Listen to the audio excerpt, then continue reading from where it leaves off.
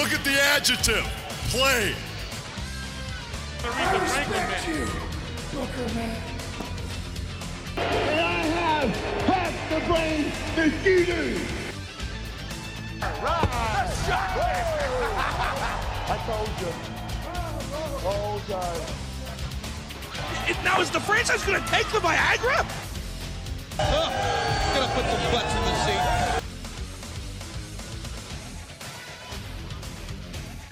Hello there, wrestling fans, and welcome to episode 105 of Because WCW, the podcast where the big boys play. My name is the Twisted Genius Dean Ayers, and I'm joined as ever by DAZN. What do you do at DAZN again these days, mate? Oh, for crying out. 5 concussions. Look, the fact I remembered you worked for DAZN is impressive on its own. That's very true. Why don't you finish introducing me, and then I'll walk you through it. Okay. How about that, sweet I'm cheeks? joined by my colleague who does something for DAZN. It's Liam Happ, everyone. Liam, it's been like a month since we've done one of these, and this is all my fault, right? First of all, I was on holiday. Then after I came back from a holiday, I got ill. Now we're recording something, and we haven't even got to your laptop breaking, which normally happens around this time of year. Oh, don't get me wrong. I'm so glad that the laptop has been holding up. Could do with a change next year, probably. I mostly use my work laptop now. But yeah, I mean, as far as getting these done, it's starting to turn into a monthly endeavour. I remember when it was weekly, we were happy with fortnightly. Yeah, and now we're getting into like the wooden age, aren't we? Wooden age of podcasting. Well, you know, if we get another lockdown, then it's bad news for most people, good news for our listeners, because we will ramp that content up. But yeah, I do not want that because my wife has just left for Stockholm because her company just opened an office in Sweden, so she's there for the week. I'll be joining her with the kid going to her grandparents over the weekend, so I'll be checking out Stockholm for the first time. Finally breaking this duck of not being on a plane since before lockdown. Sorry, I thought you were about to say that your wife had left you, and I was like, well, what's that got to do with the podcast?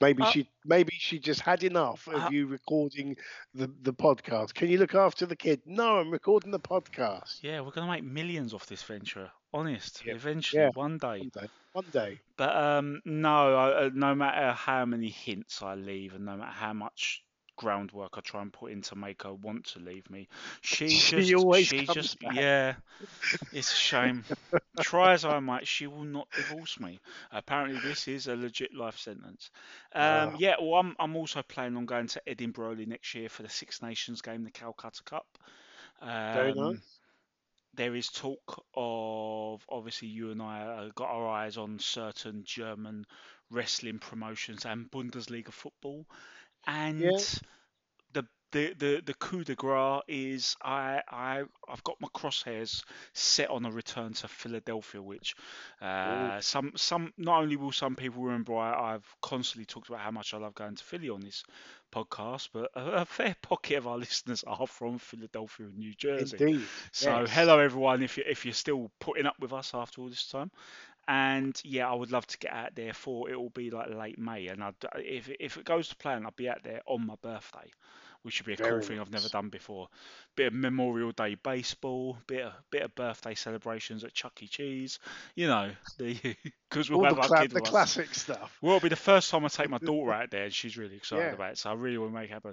That is why I don't want to hear any talk of a lockdown. But to get back to your original question, because we're mastering the art of the detour on this at the minute.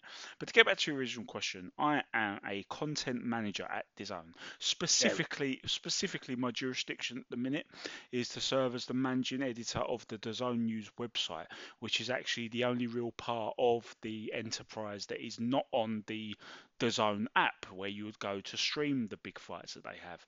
There is also a DAZN News website which will have like some good features, the news. It will give you all the information of like how to watch DAZN shows and things like that, what time they start and stuff. So we're building up a bit of a presence, doing some great colour features. There's more and more football and MMA starting to show up on there. Nice. So it's building up nicely, and that is what I do. Then that is And what I of do. course, you were also posting content when I saw you. Now, what was it? Last weekend? Yeah, it was last weekend. It was the we were both in London at the Old Street Sports Bar and Grill for Hooked on Wrestling presenting AEW Full Gear, which was a tremendous show. Oh, And brilliant, you were wasn't it? just posting the results up on the DAZN site as they happened. Yeah, we did a And live blog. It because of yeah, the great numbers we got doing some all-out coverage. We thought we'd follow up with the next pay-per-view, and obviously for the die-hard wrestling fan, it was a great night. Some really high-end matches, and the cherry on the cake in the main event being the payoff to a really good long-term angle. oh yeah, And Hangman 2 Page years wins. long, more than Yeah, that, it's probably. Yeah. absolutely incredible. But in terms of us actually getting SEO traffic and from Google searches, I think it's fair to say that the big rush came from the return of CM Punk. Yeah. So yeah, but we jumped on, we gave it a go.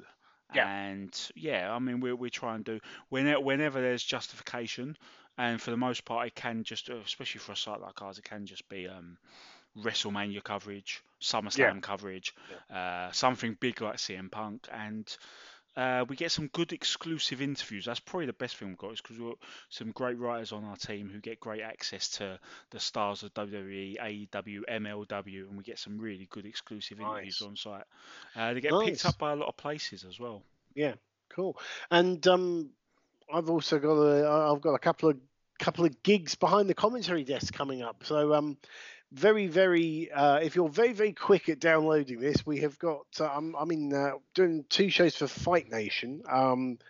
This Thursday, the 25th of November, in Eastbourne at My Skate World, which is a skating rink which we convert into a wrestling venue. It's a fantastic little venue.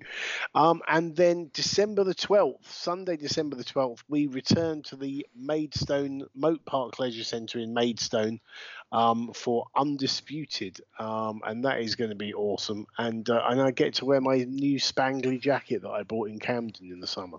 Did you buy it in Camden, or did you steal it from Jamie Kennedy? No, I definitely bought it in Camden. Fair enough. I have the eye-watering receipt to remind me.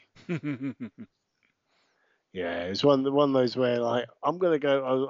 It was actually the day after I think it was one of the other it might have been All Out actually. It was the day after one of the All Out or one of the AEW parties, and on my way home I thought I'm gonna pop to Camden Market and have a mooch around there, and I went into this shop and it's like, this jacket's amazing. So yeah, it's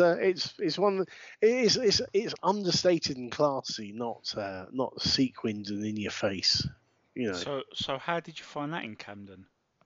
If it was that and not the latter.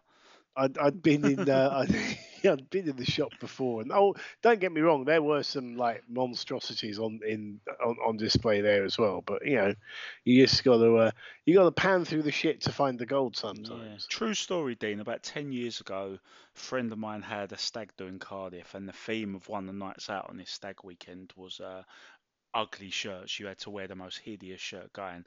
And I should have really rung you, given some of the stuff you wore to wrestling shows back in the day. Yeah, fair shout. But I didn't think of that. I had a bit of a brain fart, and instead, to be fair, my second, the thought I did end up having was a really good one, a good second place finish, was that I just immediately thought, right, I need to go Camden. So me and a couple of the guys who were going went to Camden, had a few beers, went into like 1 or 2 shops, and we all set. Didn't take long at all. Excellent. See, you know what you're getting there. You know exactly. So today on the show we're going old school. We're going back to our roots. We are doing a pay-per-view review. We are bringing back a very popular guest that we had on about a year and a half ago, maybe. Don't ask me when it was. My timeline is jumbled. After lockdown and all that, no hope. I couldn't tell you what guest came on what episode with what pay-per-view. It would sound like a game of Cluedo, wouldn't it? It was Doug Williams in the study with Halloween Havoc. No, Doug was Super Rule 2. I do remember. See, I'd be useless at this game. Listen up, slapnuts. That's right. This is Jeff Jarrett. the chosen one, and you're listening to Because WCW. Now choke on that. How do I remember that? Yeah, can't remember basic things about my life. Who knows? Anyway, let's bring our guest in. And welcome back to Because WCW, Sam Berry Gardner. Hello. Hello.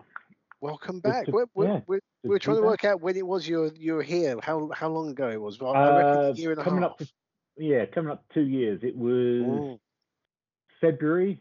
It was just before. It was just before the leap year because you were talking about doing Super Brawl 2 with Doug. Yes. That was on. Then I think that got delayed a bit anyway. But yeah, so it would have been February 2020. Yeah, just before lockdown. I was going to say, would it be fair to say that your appearance on this podcast was the primary cause of lockdown? Oh yeah, pretty much. I spread COVID via podcast, I guess. I don't know how that works, but yeah. So who knows what's going to happen now? I apologise to everyone in advance for whatever pandemic spread. Yeah, we're going to have a swarm of locusts, aren't we? Yeah, we have opened the doors to hell. But how have you been, and how is the world of wrestling? You getting a few bookings coming your way now that shows are up again? Yeah, I'm doing lots of WrestleForce because he's running pretty much every weekend. So I've done quite a lot for him, and then a few others are coming in. Debuted for Fight Factory up in Lincoln, but it was Gainsborough. Done that just gone Saturday. Then randomly got offered Friday night. Got contacted by an Italian promoter who I've been looking to work for a while. Long story short, are you free next Saturday? No. But yeah, nearly. Oh. But yeah, it's all picking back up again. That's good to hear. And all of this is under the Voodoo gimmick? Yeah, just doing Voodoo at the moment. I did actually buy some new stuff some new gear for Exodus, but I haven't done anything with it yet. And I'm right in saying you make most of your gear yourself, don't you? Kind of. It's more. I mean, all the Voodoo stuff is just sort of cut up suits. So it's none of it's like proper wrestling gear, but it's all. Yeah, I mean, all my Blockbuster stuff I made myself. Some of the Exodus stuff and some of the Voodoo stuff, but it's mostly just sort of repurposed stuff. But then why would a guy called Voodoo wear conventional wrestling gear? Yeah, exactly. Yeah. I had this argument. I got put on one of those trash bag wrestler Facebook sites at one point because I looked like I was wearing I think they called it a Hot Topic wrestler. I was just wearing all the goth stuff for Exodus, but why would a monster wear tights? Yeah, exactly. Exactly. And this was about the time when the two of the biggest factions in wrestling were the Wyatt family and the Shield. And none of them were wearing wrestling gear, but they don't care about that sort of stuff, do they? No, very good point. But yeah, absolutely. Yeah. Well, so it's good to hear that that business is picking up, and hopefully the world is continuing to get back to normal. I mean, WrestleForce, they're family orientated shows, really, aren't they? Yeah, good. Based around sort of I kind of want to say the centre of England, but I'm sure there's a better phrase for that. I mean, they're based out of Essex. Essex, okay. Spread out, sort of down as far as they've done like Southampton, and they used to do up in Tamworth, and so yeah, spread out, sort of Midlands, all sort of around London, and spreading out from there. Nice. But yeah, mostly sort of Essex and out of London. And has the Voodoo gimmick made any children cry yet? Oh yeah, excellent. That's how you know it works. The thing is, I've stopped. I mean, years ago, I stopped actually trying to scare anyone because one, it's a bit much, especially on family shows. And then I always used to pick the one kid that wasn't scared and used to get up in my face, and it's like, I can't punch him now, can I? So, but we did a show a few weeks ago, and I think for the first time, 3 kids hid in the toilets for the entire match. So that was good. Fantastic. Yeah. Great stuff. So tell us, what show have you chosen to review, and what reason was that choice made? I have chosen Super Brawl 1 this time, which similar to my last choice of Starrcade 91, was just one of the VHSs I grew up with back in the, must have been what, 92, 93 I got them. Yep. A few years after it happened, but yeah, so yeah, just another one I grew up with, so nostalgia, and this one's actually not a shit show, unlike the other one. Well, I say that because Super Brawl, Starrcade 91. I loved the VHS, and then when I actually watched it back fully, when it's got like five or eight, I don't know, whatever tag matches in a row, it really gets to you. But when they cut half them out on the VHS, it's not too bad. It's fine, yeah. And there's a cluster of, I think, 4 matches here that were deleted off of the VHS, which we'll get to as well. So 4 matches and like 3 segments and loads of it missing. So some of this stuff I saw for the first time. A couple of weeks ago. Excellent. Right. Well, it is May the 19th, 1991, and we are coming at you from the Bayfront Center in St. Petersburg, Florida, for the very first WCW Super Brawl pay-per-view. And the show would move to February the following year and stay there to bring it in line with the Super Bowl, after which it's named. So the opening titles have lots of American and Japanese flags to signify the international ramifications of the main event. This patriotic theme is continued with a woman that I've never heard of before, shakily singing an a cappella version of America the Beautiful. It's safe to say it's no WrestleMania. Our commentators are Jim Ross and Dusty Rhodes. The main event will see Ric Flair face Tatsumi Fujinami, and we'll cover all the controversy and WCW fuckery later on with that, because, oh God, it's confusing. Dusty Rhodes is far too excited and needs to calm down. But Liam. Yes. Oh, where's he gone? There he is. Hello. You know how we always complain about how WCW pay-per-views have about 10 minutes of just talking a load of shit and segments and interviews before we get into the first match? Yes, it's a rather unwelcome trope of theirs. Yeah, well, this time around, we say hello to Dusty and Jim Ross, and we go straight into the first match without the usual 10 minutes of horse shit. Who would have thought you do get a couple? Yeah, you do get a couple of minutes of the singing. I guess. Wow, which is so bad, if you notice, it messes up the tracking on the master tape.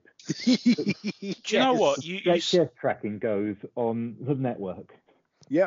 Yeah, you say that, but one thing I'll say in their defense for that is, one of the main reasons we really hate that big segment of admin or talkie or running down the card or whatever it is they do. There's various incarnations of it, isn't there, Dean? And the main reason is because they do the intro and the pyro or whatever it is that tells the live crowd that we're about to start, and then they do all that. At least when they bring out the singer, and I've never liked that on any show, any company. It's just tedious. It's fast forward material. You just want to get to the wrestling, obviously. But when it comes to live crowd, it at least you go to a show yourself, and then they do the song, and you know what's coming after that. You get the order of things. I'm not going to say it was any good, the singing, but at least you understand that this is just a prelude to what's coming, and you can get amped up to the right man in the right order. Whereas to bring people up with the actual intro and then do 10 minutes of crap is just you're basically killing the buzz. So we've seen openers, haven't we, where they've actually had to build the crowd back up when they should be absolutely rabid for the first match. Yeah, well, thankfully, no such problems here, because, as I said, we have gone straight into it. And as if we needed to worry, that the first match, when you talk about getting the crowd on side. The first match it's for the vacant US Tag Team titles. The Fabulous Freebirds, Michael Hayes and Jimmy Garvin, accompanied by Diamond Dallas Page and Big Daddy Dink, and they're taking on the Young Pistols, Steve Armstrong and Tracy Smothers. DDP's wearing a headset mic and shouts at the ring announcer Gary Michael Capetta during their intro. I did at first wonder what was going on, thought something had gone wrong with, in typical WCW fashion with the sound system, but no, it was just DDP being obnoxious. Jim Ross explains that the Steiner brothers had to relinquish these titles when they won the World Tag titles recently, and this is the Young Pistols' first opportunity at any kind of tag team gold in WCW, and they are psyched up for it. The Pistols start off fast until Big Daddy Dinks trips Steve Armstrong, which brings out his brother Brad Armstrong to even up the numbers and increase the mullet quota in the match. This leads to Big Daddy Dink being thrown out of the ringside area. Again, the Pistols are back in charge till Hayes pulls down the top rope and low bridges Smothers. Eventually, Smothers makes a hot tag to Armstrong, but they miss stereo top rope drop kicks on each of their opponents.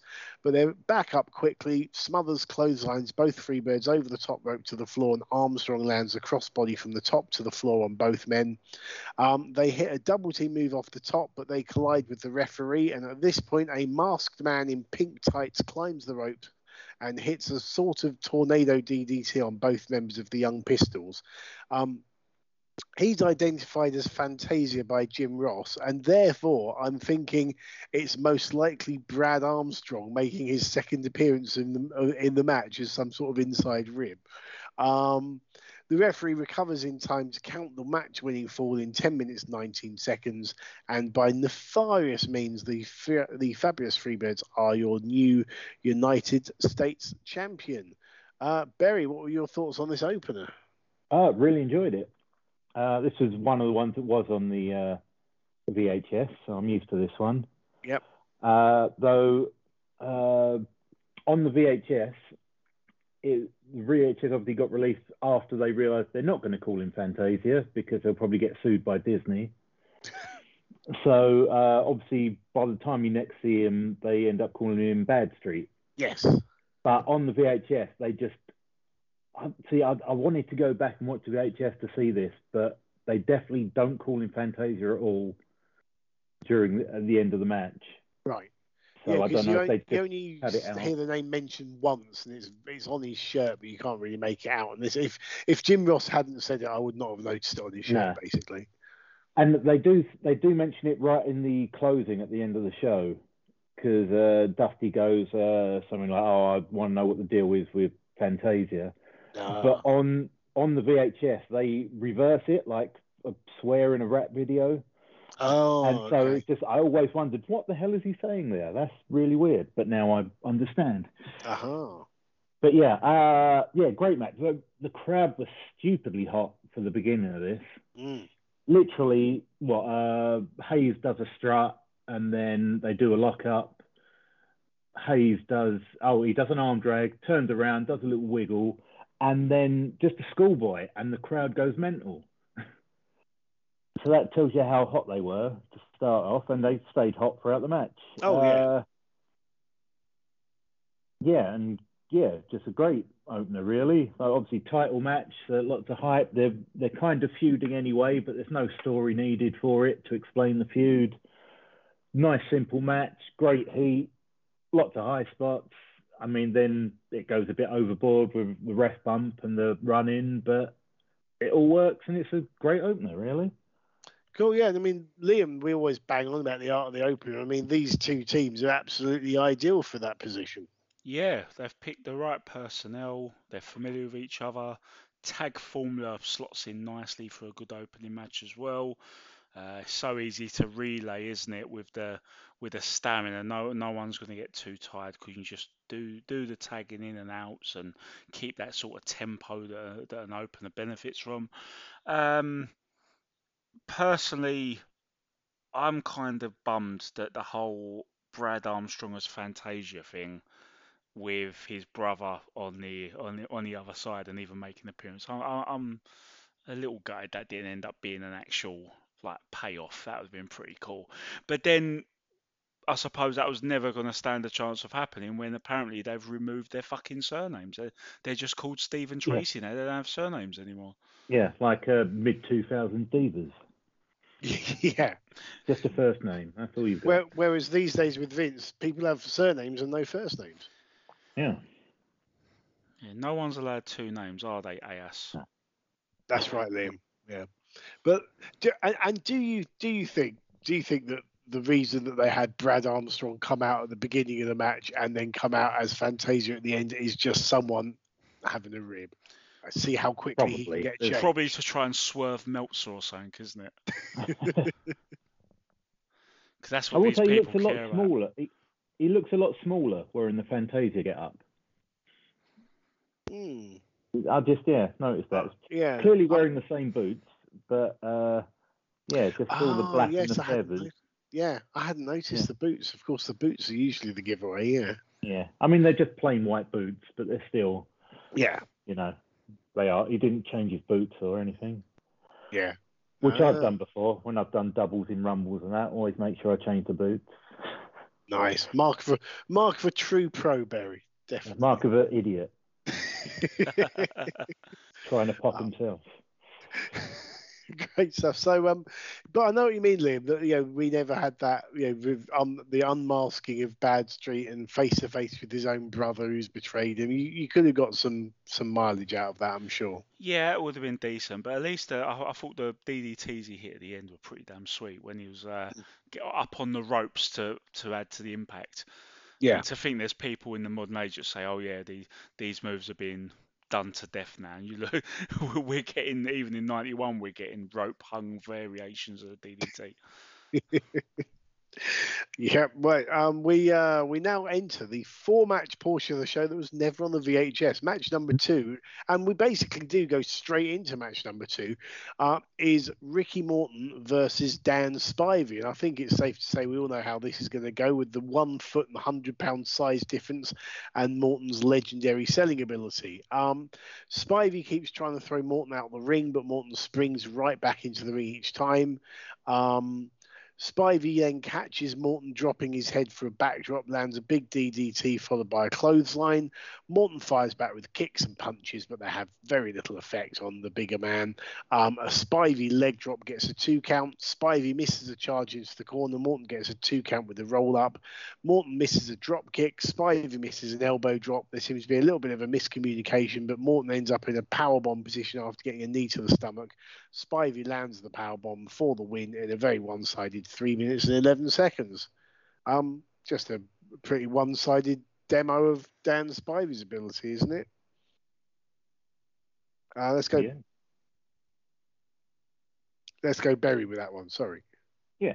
Basically just a squash with a little bit of fire. I did 100% steal this opening of the match a couple of weeks ago, just throwing them out and letting them get straight back in. I really like that start. It's just something a bit different. So yeah, I did that a couple of weeks ago after watching this. But yeah, the one thing I did notice when he actually hits him with the razor's edge. Yeah. But so a couple of matches before the debut of Diamond Stud. Yes. But I did notice on watching it back earlier, you hear him say "trust me" as he's about to hit it. So he obviously hasn't called it or anything. So I'm wondering if that's a rib or something on Scott. Maybe. But yeah, you literally he picks him up and just goes, "Trust me," and hits him with the Diamond Death Drop at the time, I guess. And then the botch at the finish, and then Morton is clearly not happy about the foot on the chest pin. Yes. Yeah, because he basically rolls his shoulder up on like 3.1.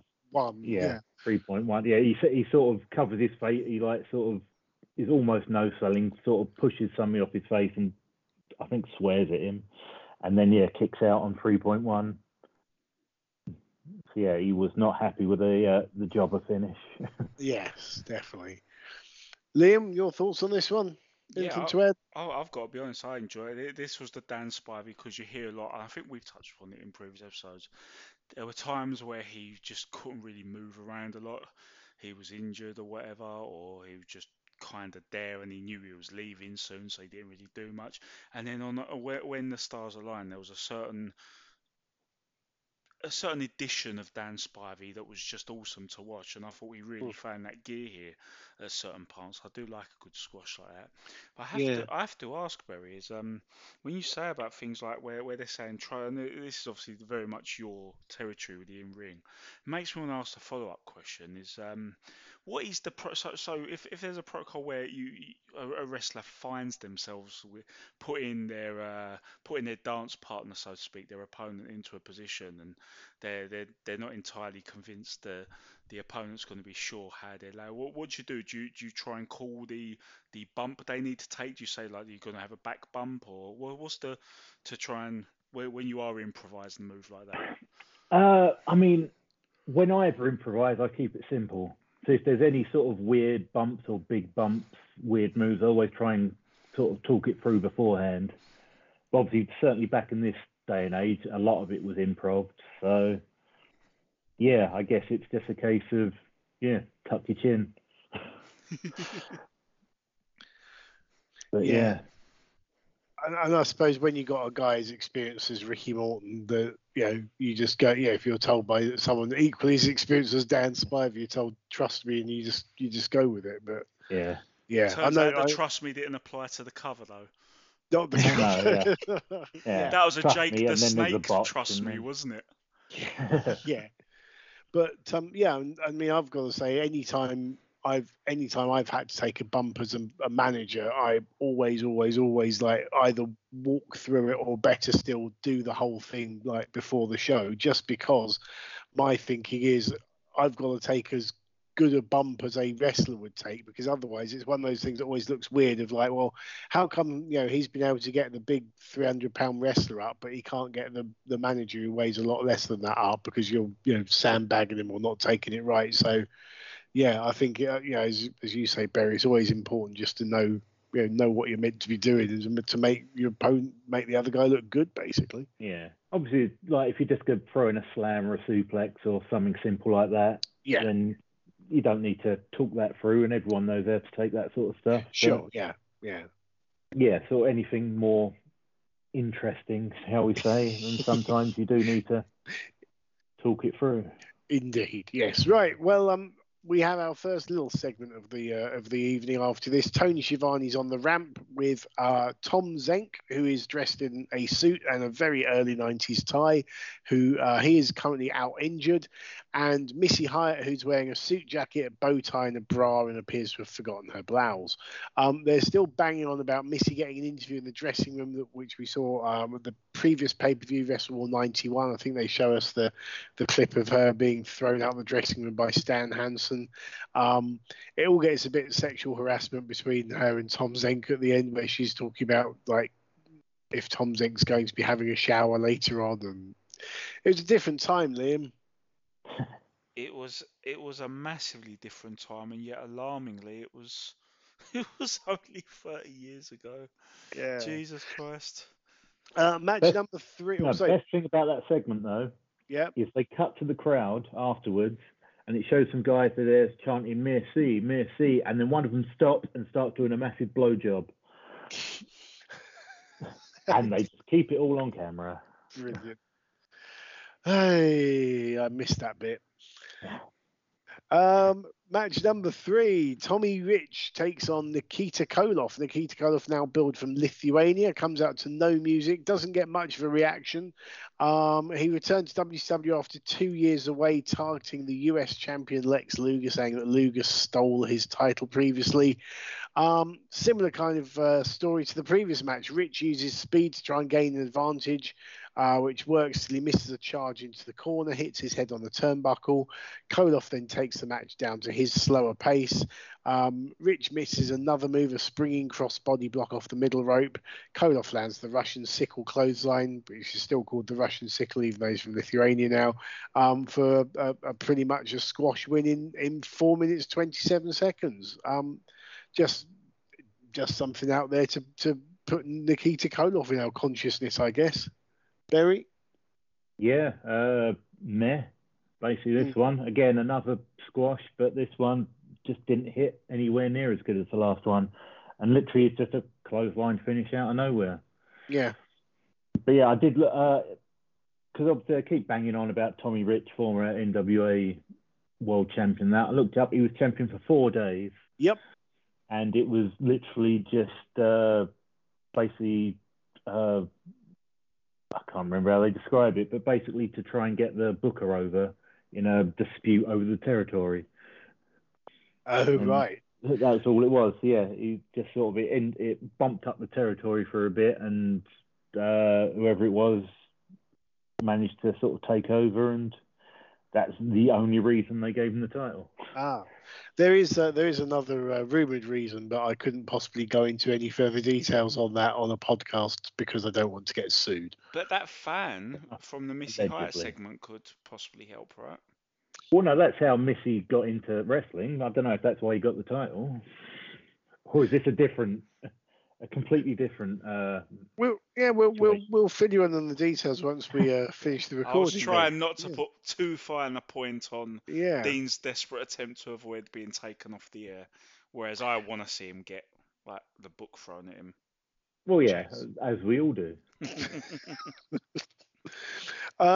Anything to add to that match, Liam, or just? Yeah, no, I agree with the whole. I know we've got a few squashes on it, and you really shouldn't dabble with it too much. If you're going to put on an awesome squash, and I'll go as far as to say that I don't think the Spivey squash was the last good squash on the card, but I'll save that good stuff for later. This wasn't it, the Koloff match, and where we say about it puts you in the presence. Here's the thing, right? And especially now we're seeing not just AEW, but AEW is a good example, and other places are actually starting to show a good use of the rotation of their roster and making sure like not everyone's wrestling appearing all the time, and it really does help keep things fresh. Now, knowing what we know about Koloff and a big angle coming up later on the show, again, we'll cover that when we get there. He doesn't need a match.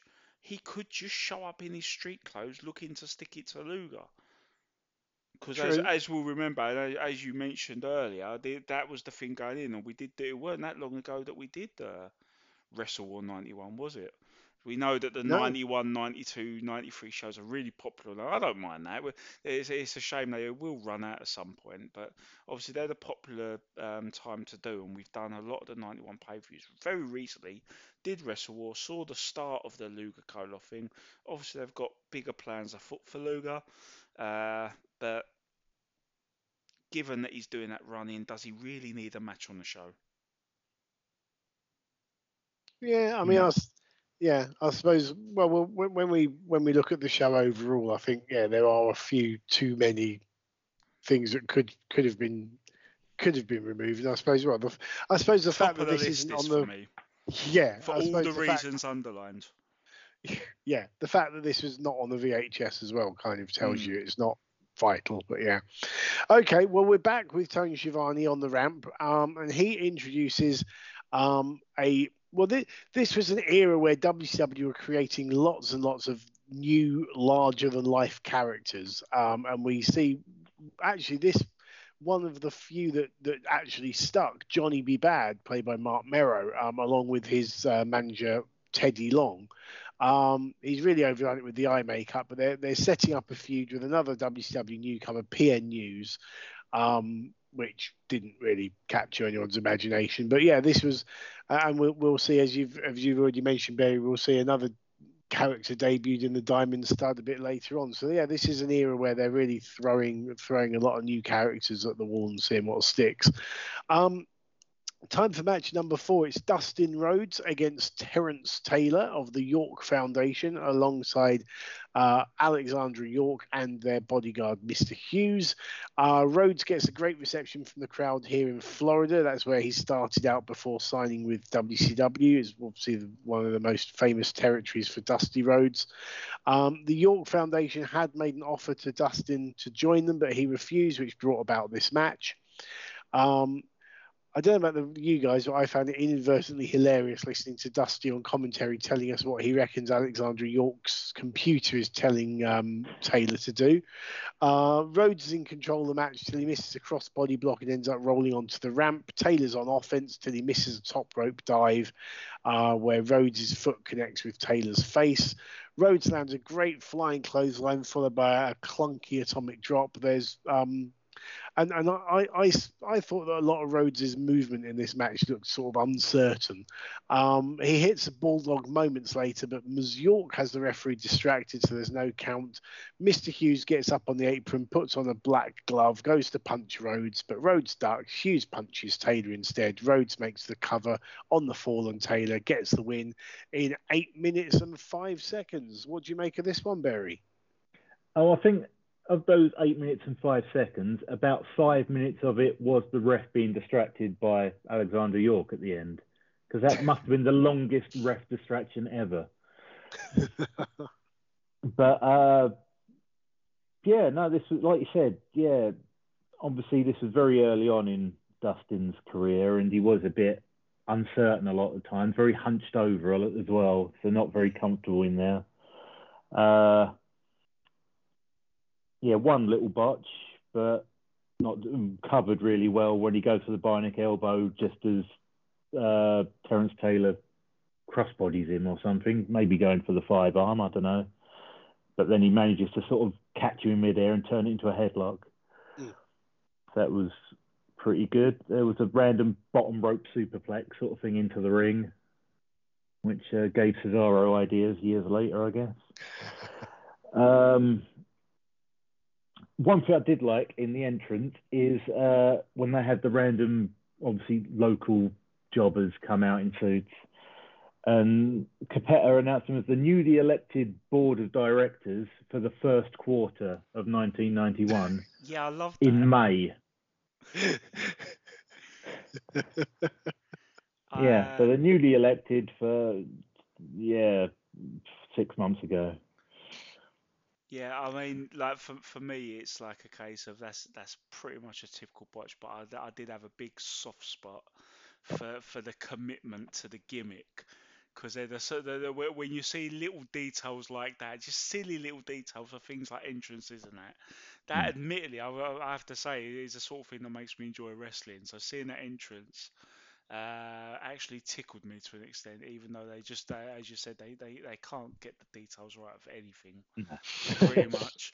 But yeah, why, Liam? Why? Oh, it was about as because WCW as it gets.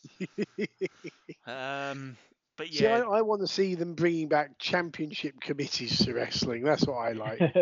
Yeah, but no, if you do championship committees and you reveal the name of one person that's on it, then you've ruined it forever. You can't say they have to be a mysterious, pretty much admittedly non-existent championship committee. Even if the names are made up. Yeah, I'm gonna tell people that I am on a championship committee for a wrestling company. They can't prove otherwise. How are they gonna prove otherwise? Exactly. Fancy starting a championship committee, fellas? Yep. Let's do it. But I'm wrong in saying that the championship committee aren't the same group of people that hand out the managing licenses that you need. No, that's different. I miss them. I miss manager licenses and referee licenses. Yeah, obviously. Now that was a classic rib by Andre at Hammerlock, charging people telling people they needed to bring £25 along for their manager's license. Does the money go back to the poor sap afterwards? If it's Andre, probably not. Yeah. Well, that's not, mate. That's not a rib. No, I think it depended on if Andre liked them or not. Oh yeah, good point. Yeah. Yeah. So probably not. Probably not. Rib is a very polite term for that. That's actual fraud. So yeah, the jacket that Taylor wears to the ring is his Red Rooster jacket with a patch on the back. I've noticed, yeah. So it's literally his Red Rooster jacket from WWF, but with just a big white sort of patch over half the back that says Terrence Taylor instead. Well, you got to upcycle these things. Yeah, damn right. Because he probably had to buy it himself in the first place. It's not like he just stole it from. Oh yeah. WWF. I will not. Also, this finishes off nicely the trifecta because this match you've got Terrence Taylor. Match before Tommy Rich. Match before that. What's his name? Ricky Morton. So yeah, give it a few months and they're all in the stable together. Very good point. Having all lost on pay-per-view, yeah. Yeah, exactly. Okay. And they do. You talked about it, but the Terrence Taylor does the spot I really have always hated, where he goes for a double axe handle on someone that's laying down on the floor and takes the boot. Yeah, that didn't make any sense. No, but they always. Arn Anderson was terrible for it. Yes. But, yeah, just one of those spots I've always hated. Yes, as much as I love Arn Anderson, I will totally agree with you there that, that's one of the things he would always do. And yeah, absolutely, it never, ever made any sense whatsoever. No. So he does fix it in this one, probably because Terry Taylor already tried it. Yes. We'll get to that in a bit. We will. Liam, your thoughts on this one? Yeah, he was green as you like, really, wasn't he? I feel like my fanboying is of the board of directors was pretty much all I had to add to this, but no, it is. I will say this one thing: it's amazing to see from where he is now, and I remember very much at the time, and even quite a few years after, the whole stigma of Dustin Rhodes was, nepotism, over push because of his name, but look at him now; he's well and truly established himself as a very important member of the tapestry of pro wrestling history, isn't he? Definitely, yes. Okay, match number 5, and yes, this really is on pay-per-view and not WCW Worldwide. It's Black Bart versus Big Josh. And we start the short-lived theme of WCW's animal abuse because Big Josh comes out with 2 live, probably heavily drugged, muzzled bears who are being forced to walk on their hind paws. Here's a different time, wasn't it? One of them that pisses the entire way down to the ring. Does it? Again, I didn't spot this. I really am not the most observant of people, am I? Okay. Probably because it's petrified. Yeah.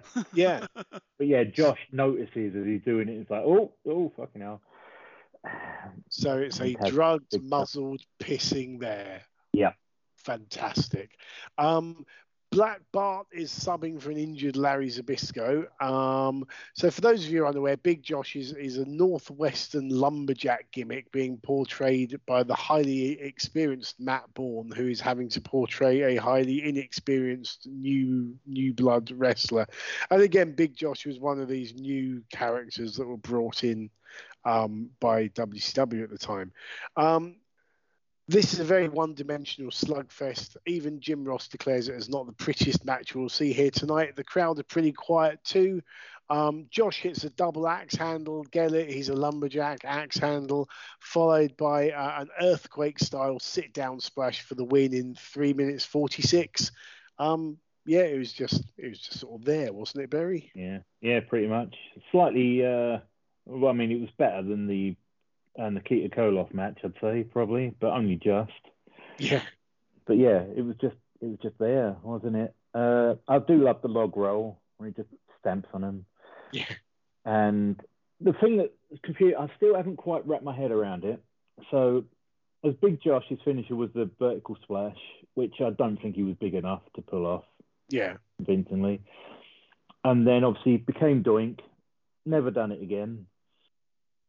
And then suddenly he gets replaced by Ray Apollo, who starts using the vertical splash off the top rope as a finish. And it's just one of those, so he started using that. Wait a minute, that's a different guy. That doesn't, and he's just one that's always made me go a bit cross-eyed. for no apparent reason. Was Steve Kern Doink in between Matt Bourne and Ray Apollo, or was he the other? He was the one of the second Doinks, or maybe the third Doink, because wasn't Skinner as well. Yeah, Steve Kern one of the Skinner, Doinks. yeah. Oh, Steve Kern, yeah. So it's Steve Kern and I'm blanking on his name, Brooklyn Brawler. Oh, Steve Lombardi. Steve Lombardi, yeah. They were the sort of the three Doinks, or the second and third Doinks, and then just as he was turning face, he got fired for drugs or something, and then Ray Apollo came in. Can't fire a clown for drugs. Well, they did clearly, but. Oh yeah. But sort of Josh was just sort of he was doing some good moves, but then he was just sort of doing them twice, and it just sort of was killing it. He sort of even just the hip tosses at the beginning, just done 2 in a row, and then he done that weird arm takedown thing, but twice in a row, and it was just a bit weird. Yeah, it was. It just didn't seem to. I don't know. What do you think, Liam? I mean, my thinking here is it didn't seem to just have a place on the pay-per-view, really. But yeah, I mean, I think you and I have mentioned our soft spot for Big Josh, but in this situation, it's you can understand. Well, on the one hand, you can understand why the match itself was cut, but let's just look at it from a different angle here. They went to the trouble of having 2 live bears, and the bear handler, has to be paid, and all this expense for an elaborate entrance, and it got cut from the home video. So yeah, if you thought it was just a one-off because WCW for this show, I feel like they're gonna rattle them off like a machine gun at this rate. But yeah, it was a nothing match. How could it possibly get worse than that? Well, we then have a special edition of the Danger Zone with Paulie Dangerously. Again, I stress this is a pay-per-view that people have specifically paid money to watch. Paulie's wearing a cowboy hat. He introduces his guest, Stan Hansen. Stan Hansen had his chewing tobacco dripping down his chest. He's unhappy that no one wanted to wrestle him tonight, specifically naming Dustin Rhodes. In typical WCW fashion, Paulie's mic keeps cutting out. I have no idea what the point of this segment was until I then find out that the next match has got the debut of Oz, and I realised that they needed time to set up the $100,000 backdrop for the entrance. And bear in mind, that's $100,000 30 years ago. So, sit tight, everyone. It's time for the debut of Oz, portrayed by Kevin Nash, with Kevin Sullivan dressed up as the Great Wizard. And again, this is like when they called the Giant Haystacks Loch Ness. They have called him after a place because he is Oz. The Wizard has a real live monkey on a leash on his shoulders, which would be dead by the end of this segment.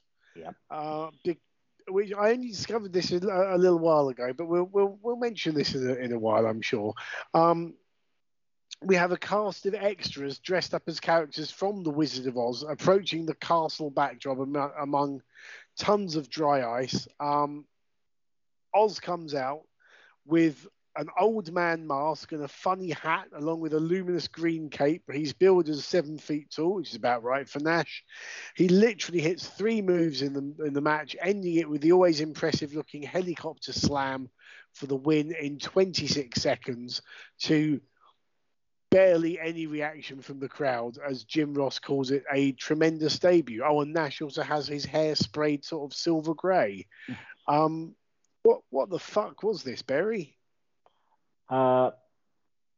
This was a marketing tie-in because Turner Classic Movies had just gained the rights for The Wizard of Oz. Yeah. You see, I was wondering why that massive wrestling Wizard of Oz fan crossover that we know about. Yeah, obviously. Well, no, it's more of the massive Turner crossover. Yes, that makes a lot more sense now.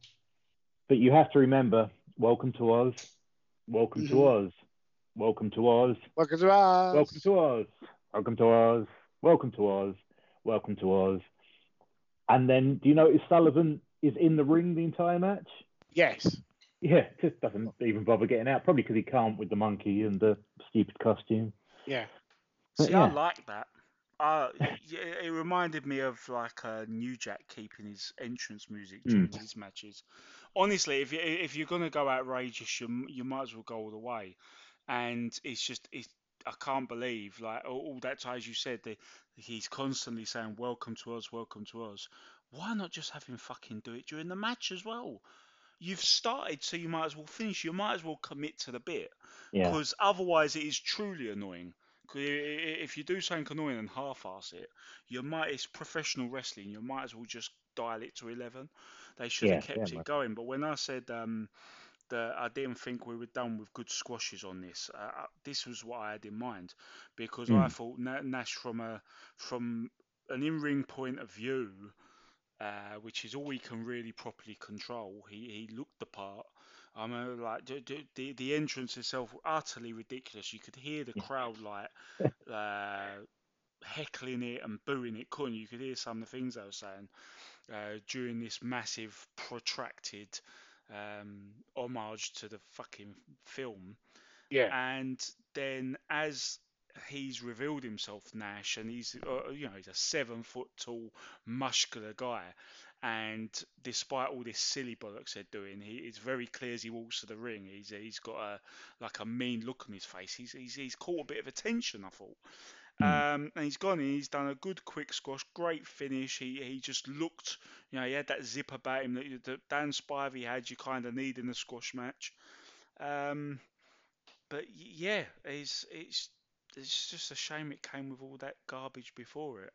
Yeah, but also if you're tying this in with acquiring the rights to the Wizard of Oz, why would you want people booing your tribute to the Wizard of Oz? Surely you'd want it to be a babyface. It just didn't make any another thing that didn't make any sense with this. Yeah, and after all that pageantry, he comes down to the ring to the most basic version of Another One Bites the Dust that you ever hear.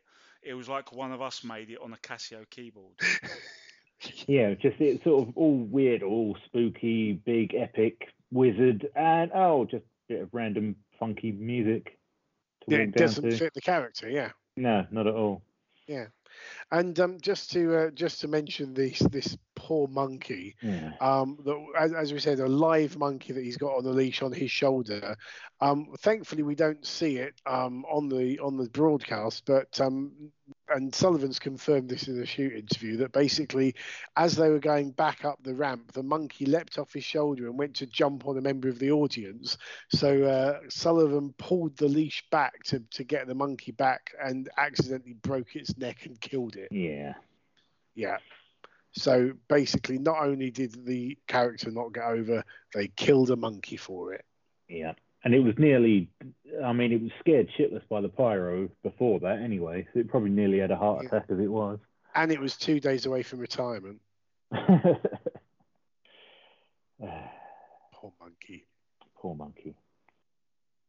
The other thing I did like is right at the beginning where you just hear Sullivan go, tell me when? Okay. Another one of those live mics. And did you think, I wasn't sure, but it did almost sound like Kevin Nash was doing the voiceover. Oh. I don't know, but it sort of had that at least older Kevin Nash twang to it, but I don't know if he was actually doing it, but he definitely did. We knew he could talk even back then. Yeah. But it that wasn't big only line when he revealed himself, he did, definitely. Yeah, so sort of the narrator type thing, I think was, just Kevin Nash the whole time, which was pretty good. I'll have to watch that back again. I didn't tweak that. Okay, fair enough. Well, yeah. One of the worst things WCW's ever done, would you say? I mean, I know they've done a lot of shit over the years, but this is going to be right up there with them. Yeah, I mean, obviously the Shockmaster, because even with the Shockmaster, even if he hadn't fallen over, he was still just a guy in a fur coat and a spray painted Stormtrooper helmet. Yeah. So I don't get what they think of that. But I'd never actually seen Oz before. I'd seen like some photos and that.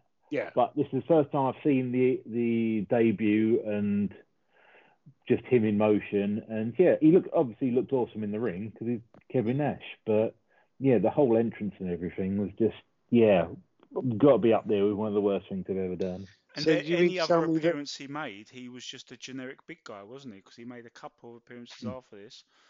Well, and he was, including one tagging up with the Diamond Stud, I found recently. Oh, really? Well, as Oz or as Vinny Vegas? Yeah, Oz and the Diamond Stud. I think it might have even been Big Josh and Tom Zink or something. Okay. But yeah. Interesting. Bit of early outsiders. Yes. Well, we'll come back to talk about them in a little bit. But so we then go back to Missy Hyatt, who's trying to get an interview in the dressing room. She encounters. I'll cut you off there to say this for some reason this segment is back on the VHS. So Oz isn't, but Missy Hyatt. So it makes no sense, and this is what always confused me back when I was obviously like a young teenager watching this. Talking about you had an issue earlier with in this match that we didn't see and had not heard about. So I thought, what happened there? But obviously they cut out half the show. Yes. Oh. But yeah. Fair enough. Carry on. Yes. Thank you. So yes, Missy Hyatt encounters Terence Taylor. She seems to be obsessed with looking for the Z-Man, even though he's injured and not wrestling. She goes to see if he's in the shower, because obviously that's the way to be looked at as a serious journalist. And she then once again bumps into Stan Hansen, who is curiously wearing boxer shorts in the shower. And he sends Missy packing out of the dressing room, spanking her on the way. And Liam? Yeah. Do you know, right? It was a different time. It was a different time, and they loved this garbage so much on the previous pay-per-view. They thought they'd do it again. Yeah. We were dangerously close to this being a regular running gag on WCW pay-per-views. And I mean, I would have definitely been buying pay-per-views purely for the Missy Hyatt in the dressing room segments. To see how many spanks he slips in next, and to hear her talk about it being her life's ambition to interview a male wrestler in the shower. Yeah. Right, moving on. We go back to we're now on the decent matches because they're included on the VHS, and this is a taped fists match between Brian Pillman and Barry Windham, and there's obviously a big size difference here, but that plays into Pillman's underdog character. Wyndham's hair looks really weird because he's growing it back long after cutting it all off to pose as Sting at Halloween Havoc 1919. It's now at that awkward in-between stage, much like Sting's own hair would get a few years later. The first big move sees Windham go to the top rope and get drop-kicked off it by Pillman. He falls to the floor. Pillman connects with a fist from the top rope to the floor, which connects with Wyndham's head. Windham then pulls Pillman into the ring post head first. Windham climbs back into the ring, and then by this point, both men are bleeding as a result of those specific moves. They're also lighting up each other's chest with loud chops. They then have a clash of heads, and both men go down. Pillman goes up to the top rope. Windham shoves the referee out of the way. Low blows Pillman. I don't know what the ref's complaining about because we've already established there's no disqualification in a taped fist match. Windham hits a trademark superplex, and that amazing sort of float over cover that he does in one fluid motion, and he gets the win in a mere 6 minutes and 8 seconds. This could have gone longer, couldn't it, Barry? Yeah, definitely. But why was this a taped fist match? Why was this a taped fist match? There was a reason. There was no reason. It's literally because Dusty was booking and wanted pretty much every match to have a gimmick. Okay. Pretty much no other reason. From what I found out, they were feuding, and I mean, this wasn't even the end of the feud. The feud ends with the loser leaves town, which the Clash of the Champions, Pillman being the yellow dog and all that stuff. But yeah, this was just for the hell of it. Yeah, let's just throw a gimmick on it. And the yellow dog was a mask gimmick that Dusty Rhodes had done in Florida, wasn't that right? Yeah. Had he actually done the? I know it was obviously based on the Midnight Rider gimmick, but there was definitely a yellow dog somewhere. Yeah, I think yellow dog or something. Yeah, there was another one, But I'll it's a gimmick that's been done a million times. Because while I was looking up, Thomas Rich, he'd done it back when he got, which actually ties back to an earlier match as well, when he lost the loser leave town to DiBiase in, I think it was World Class, and then he came back as Mr. R, which is a really inventive name. Yeah. And so DiBiase was all like, oh yeah, that's him. So he had a match with him, and then goes to unmask him. Thomas Rich appears at ringside, unmasks him, and turns out to be new guy Brad Armstrong, who then in the distraction pins DiBiase as a complete rookie and wins the title, which was a nice variation on it. But again, so and I've Brad just Armstrong found, under a mask, who'd have thunk it?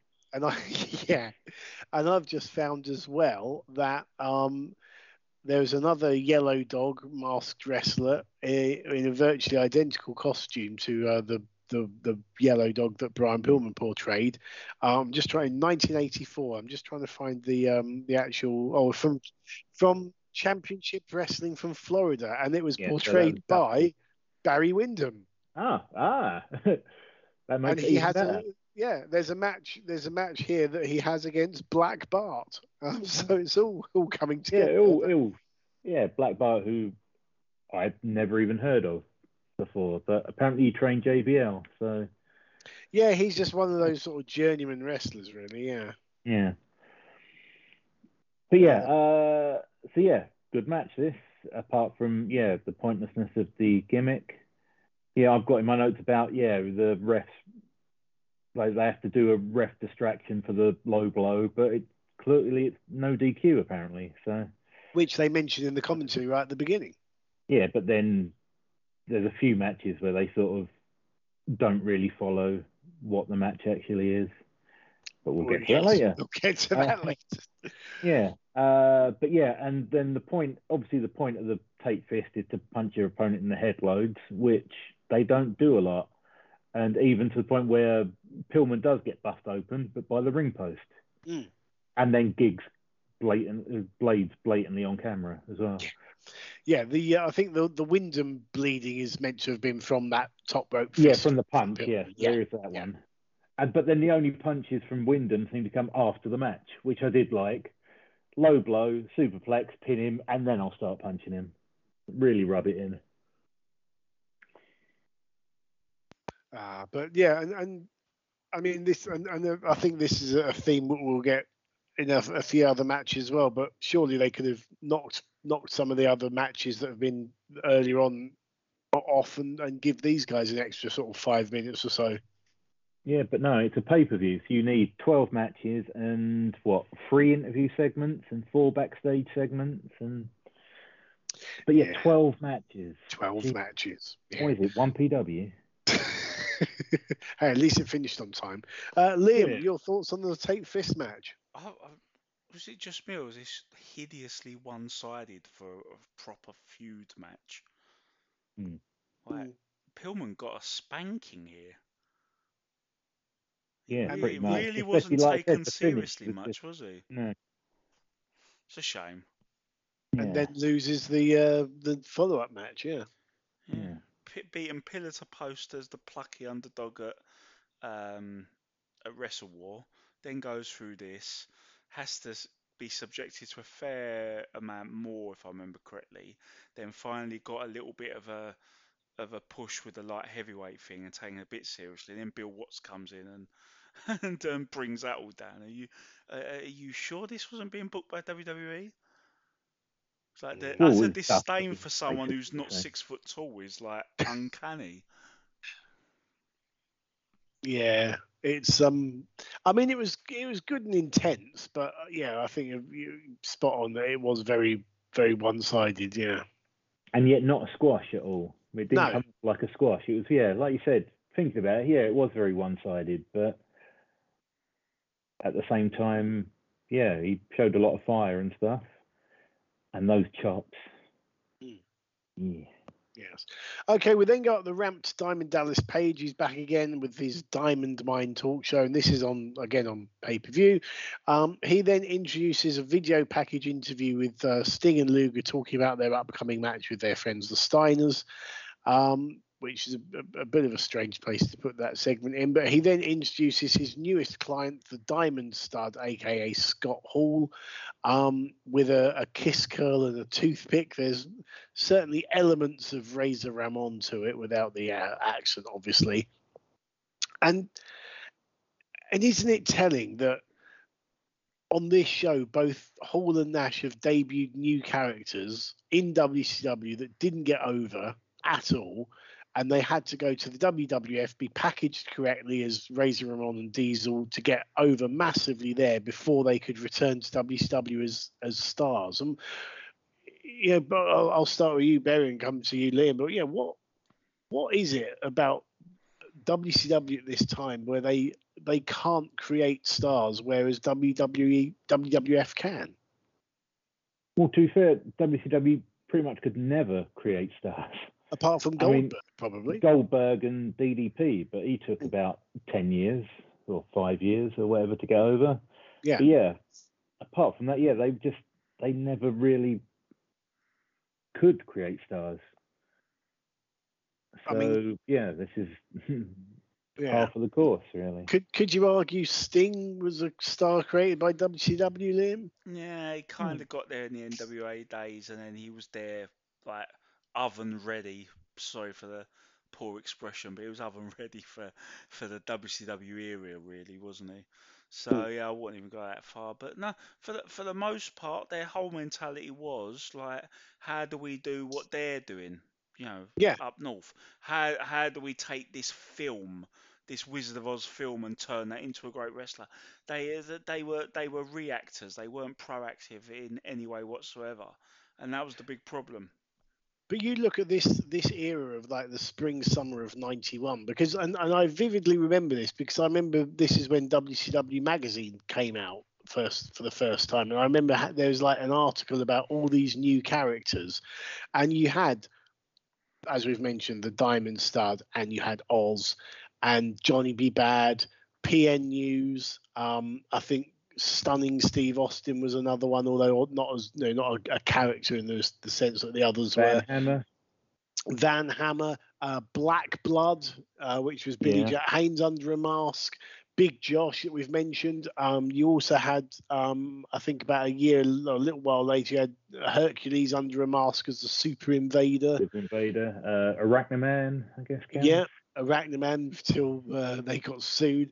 But all of these characters, these like larger than life WWF style characters, and really the only one that stuck and was any kind of a success was probably Johnny B. Bad. Mm. But yeah, just coincidental, just as Dusty started booking, maybe, possibly, definitely. But yeah, this was, I know in Meltzer's review of this show, he said something along the lines of, like, this is where it really turned the corner, and like, if we wanted to see WWF, we'd go to their show. Yeah. So this is when they really started to go sort of over the top with the I guess the more hokey characters and everything. Yeah, and I guess really the turning point. Absolutely, yeah, and I guess this is, like you said, this is trying. I mean, you touched on this a moment ago, Liam, that this is trying to out WWF the WWF as opposed to being an alternative product for people who aren't fans of that kind of thing. Yeah, and we see it throughout history because, you know, a decade and a half later, you've got NWA TNA that really caught a little bit of fire. It was never going to catch WWE, especially after WWE was monopolised and gone on the market as well, like as a public traded company. Yeah. No one was going to touch him. No one will touch him to a certain extent. They've got a certain juggernaut about them now. But TNA had that cool vibe. They had something with the X Division, Ultimate X, AJ Styles, Samoa Joe. They had such a thing going on.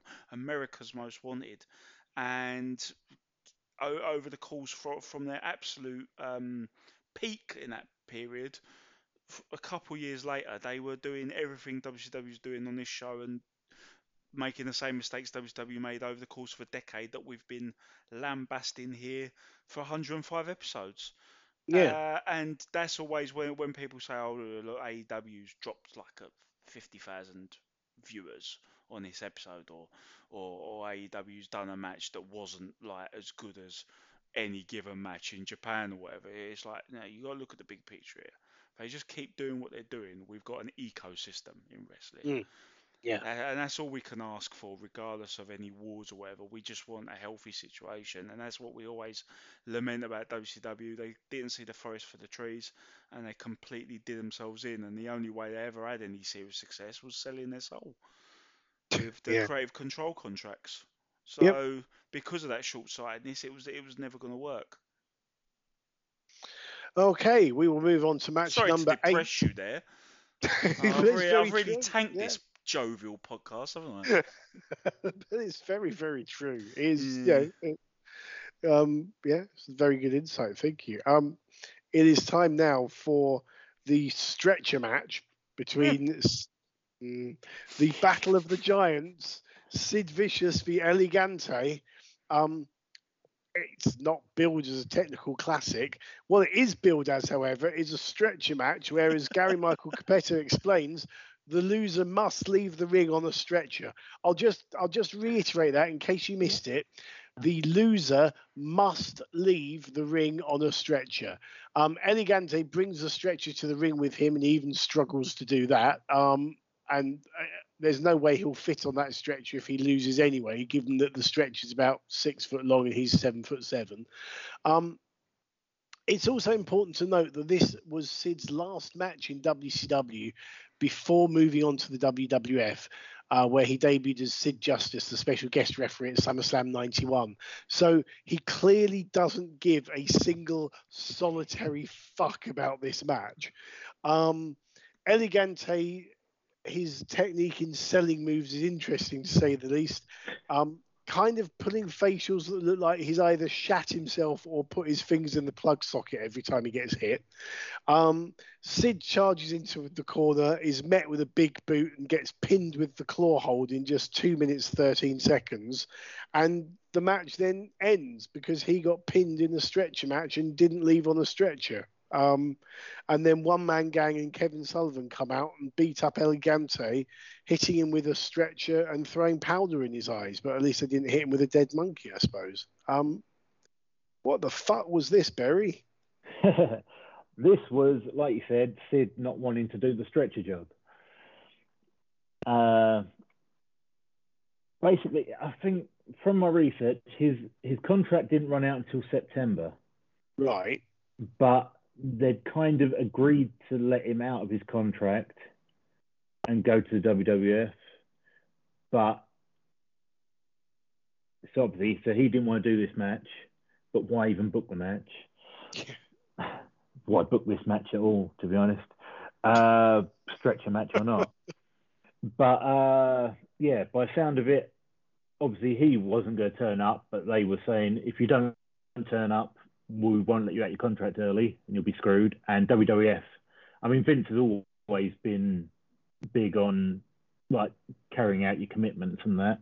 Yeah. So they were like, no, you need to do this match, even ignoring the fact that if you don't, you won't be able to come to us. So that, but obviously back in the day, doing the stretcher job, as they said, was a real death to your career. So he didn't want to do that, but they still called it a stretcher match. And then just pinned him after 2 minutes. I mean, they could have just billed it as a Battle of the Giants. And yeah, exactly. They could have done so much different, but they booked it, so they did it. Yeah. But he turned up, he done it, he sold a clothesline pretty well. And I mean, he sold it better than Hercules sold his match with Sid on, if you ever seen that match. Yeah. Was that from the UK match, I think? Yeah, he did get up about the same speed after the match, but you just don't see it because One Man Gang's already come to the ring. Indeed, yes. Oh, good old Sid. Right. Liam, do you want to add anything to that, or should we just move on to the next match? Oh man, what else could I possibly? This was infamous. This fucking match, wasn't it? I will say the one thing I did like was obviously Elegante comes out, starts trying to drag the stretch of the ring, so it goes behind him and nearly falls off the ramp. So he grabs it with his other hand, it doesn't, nearly falls over again, and just without missing a beat, he just picks up the stretch and carries it to the ring. Yeah. So I'll give him that. That was good. Yeah. Do you know what El Gigante selling reminds me of? To go back to that topic, is when my daughter, when she was about 2 or 3, she had sour food for the first time. Her facials were very much like El Gigante selling. That or Jean-Claude Van Damme getting powder in the eyes at the end of Bloodsport. Yeah, and if you don't know that cell, that's basically the cell he does. Yeah, of course I've not seen it. It is clearly the best Jean-Claude Van Damme movie. Go and watch it now, or after this. After I was going to say, yeah, after this. Right, match number 9. It's a steel cage match. It's the Battle of Doom. It's Butch Reed versus Ron Simmons. So the Thunder Doom. The Thunder Doom. Match. Now, when we it was WrestleWar 91 was the last pay-per-view, wasn't it, Liam? Because that was where they split up. That was the split, yeah.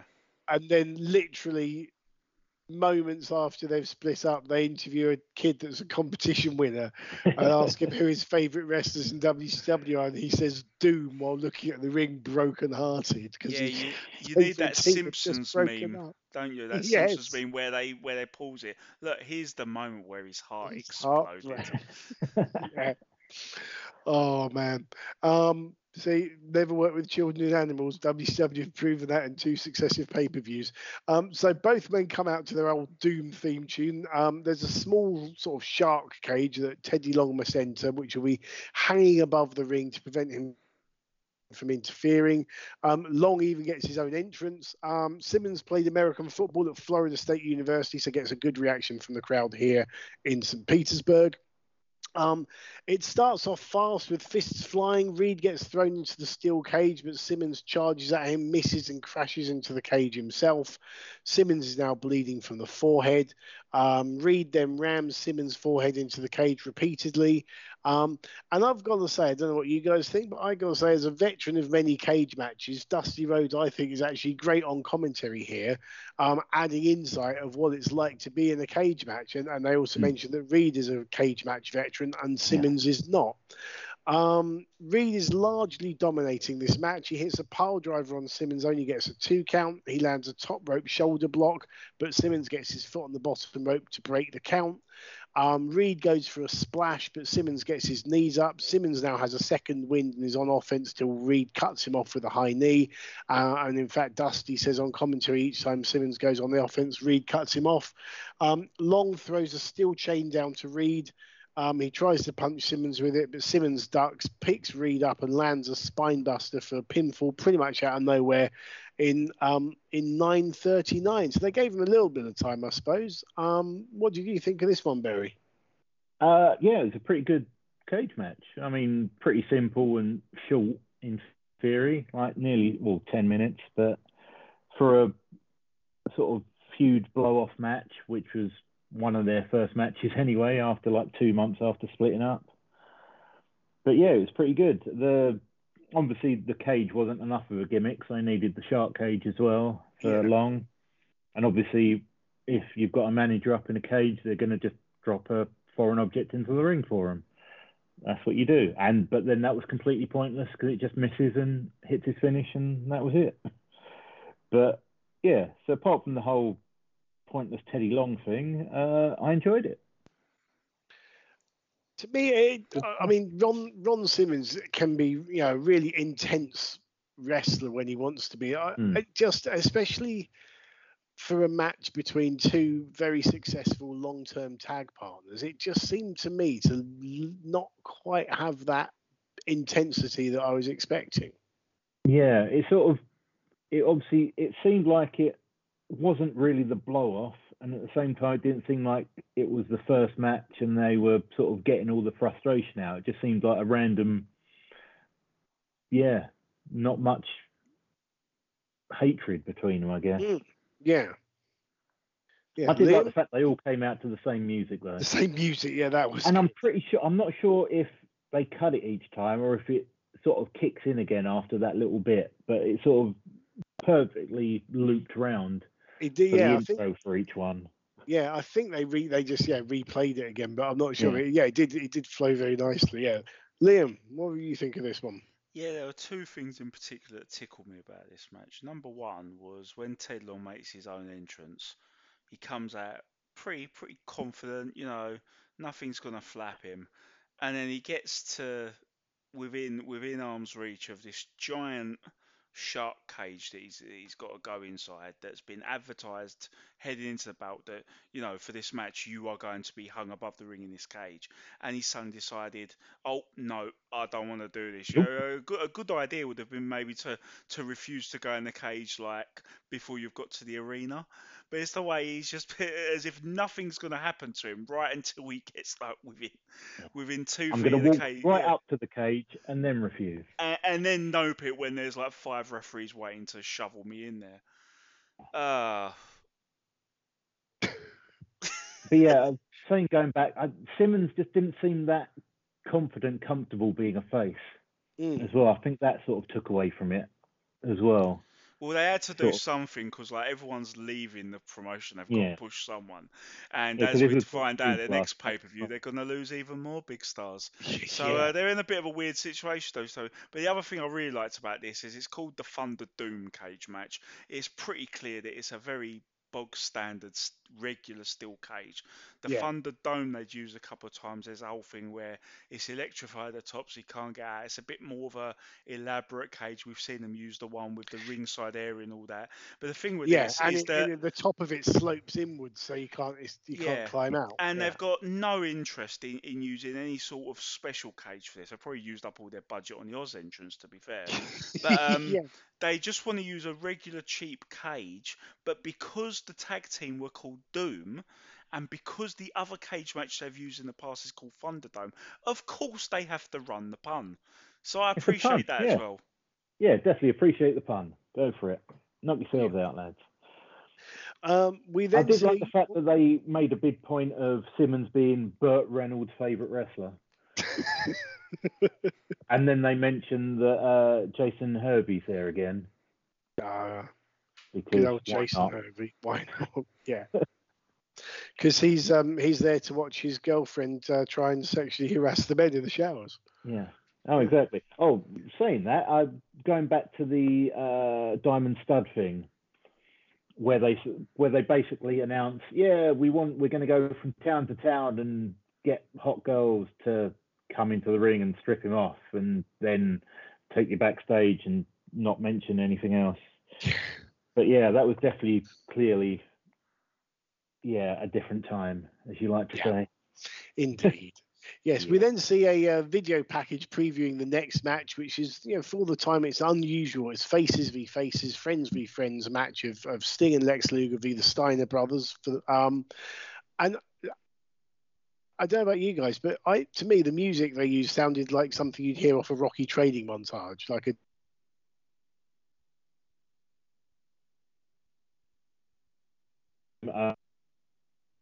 video in the next couple of weeks.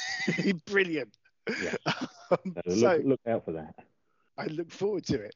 So match number 10 is the WCW World Tag Team titles on the line. Sting and Lex Luger take on the champions, the Steiner brothers. So Luger comes out wearing the new design US belt. He's the US champion. Obviously, it's not on the line here. Interestingly, the tag team belts still say still say NWA and not WCW on them. All 4 men shake hands, and away we go. We start off with Luger versus Rick. Rick bounces off Luger spectacularly on a simple body check, shoulder tackle. Luger then gets a 2 count with a power slam. Rick fires back with a German suplex and a Steiner line for a 2 count of his own. Luger fires back with a clothesline of his own.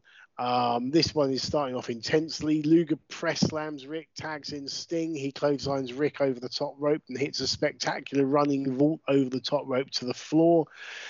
Sting then hoists Rick over his shoulder and rams him upside down into the corner, taking a move out of the Steiner's usual playbook. We've seen that move before. Poor Takayuki Iizuka will probably never forget it. Scott gets tagged in. He immediately hits a double underhook Tiger Driver followed by a tilt-a-whirl slam. The crowd are absolutely loving this.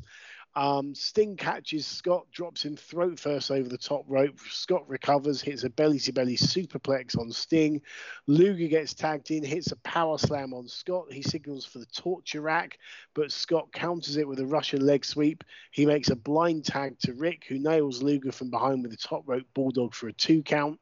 Sting then hits Rick from behind with a top rope drop kick, and tempers are starting to flare between the friends. Scott goes for a tombstone pile driver on Sting, but Sting reverses it. Rick makes the save.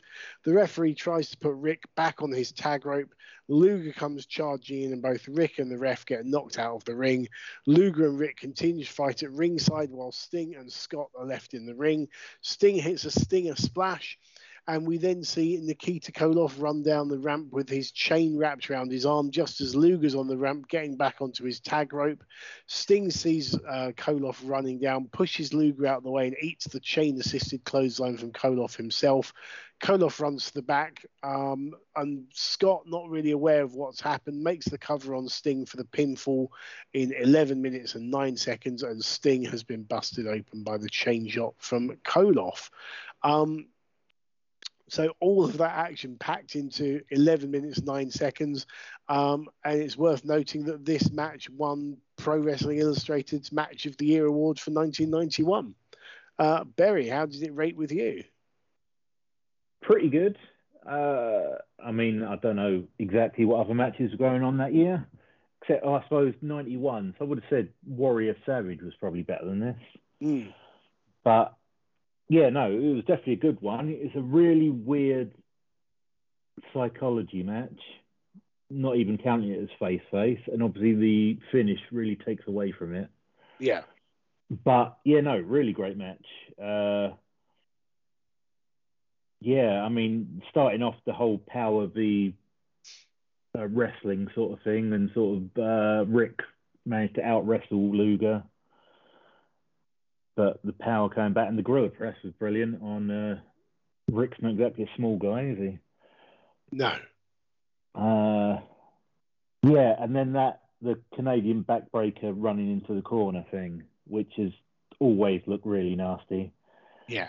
And I've only ever seen it done in person once, and that was Doug Williams on Scarlett. So yeah, doing it on a woman probably isn't going to be quite as painful, is it? Except for she fractured her pubis. Ow. So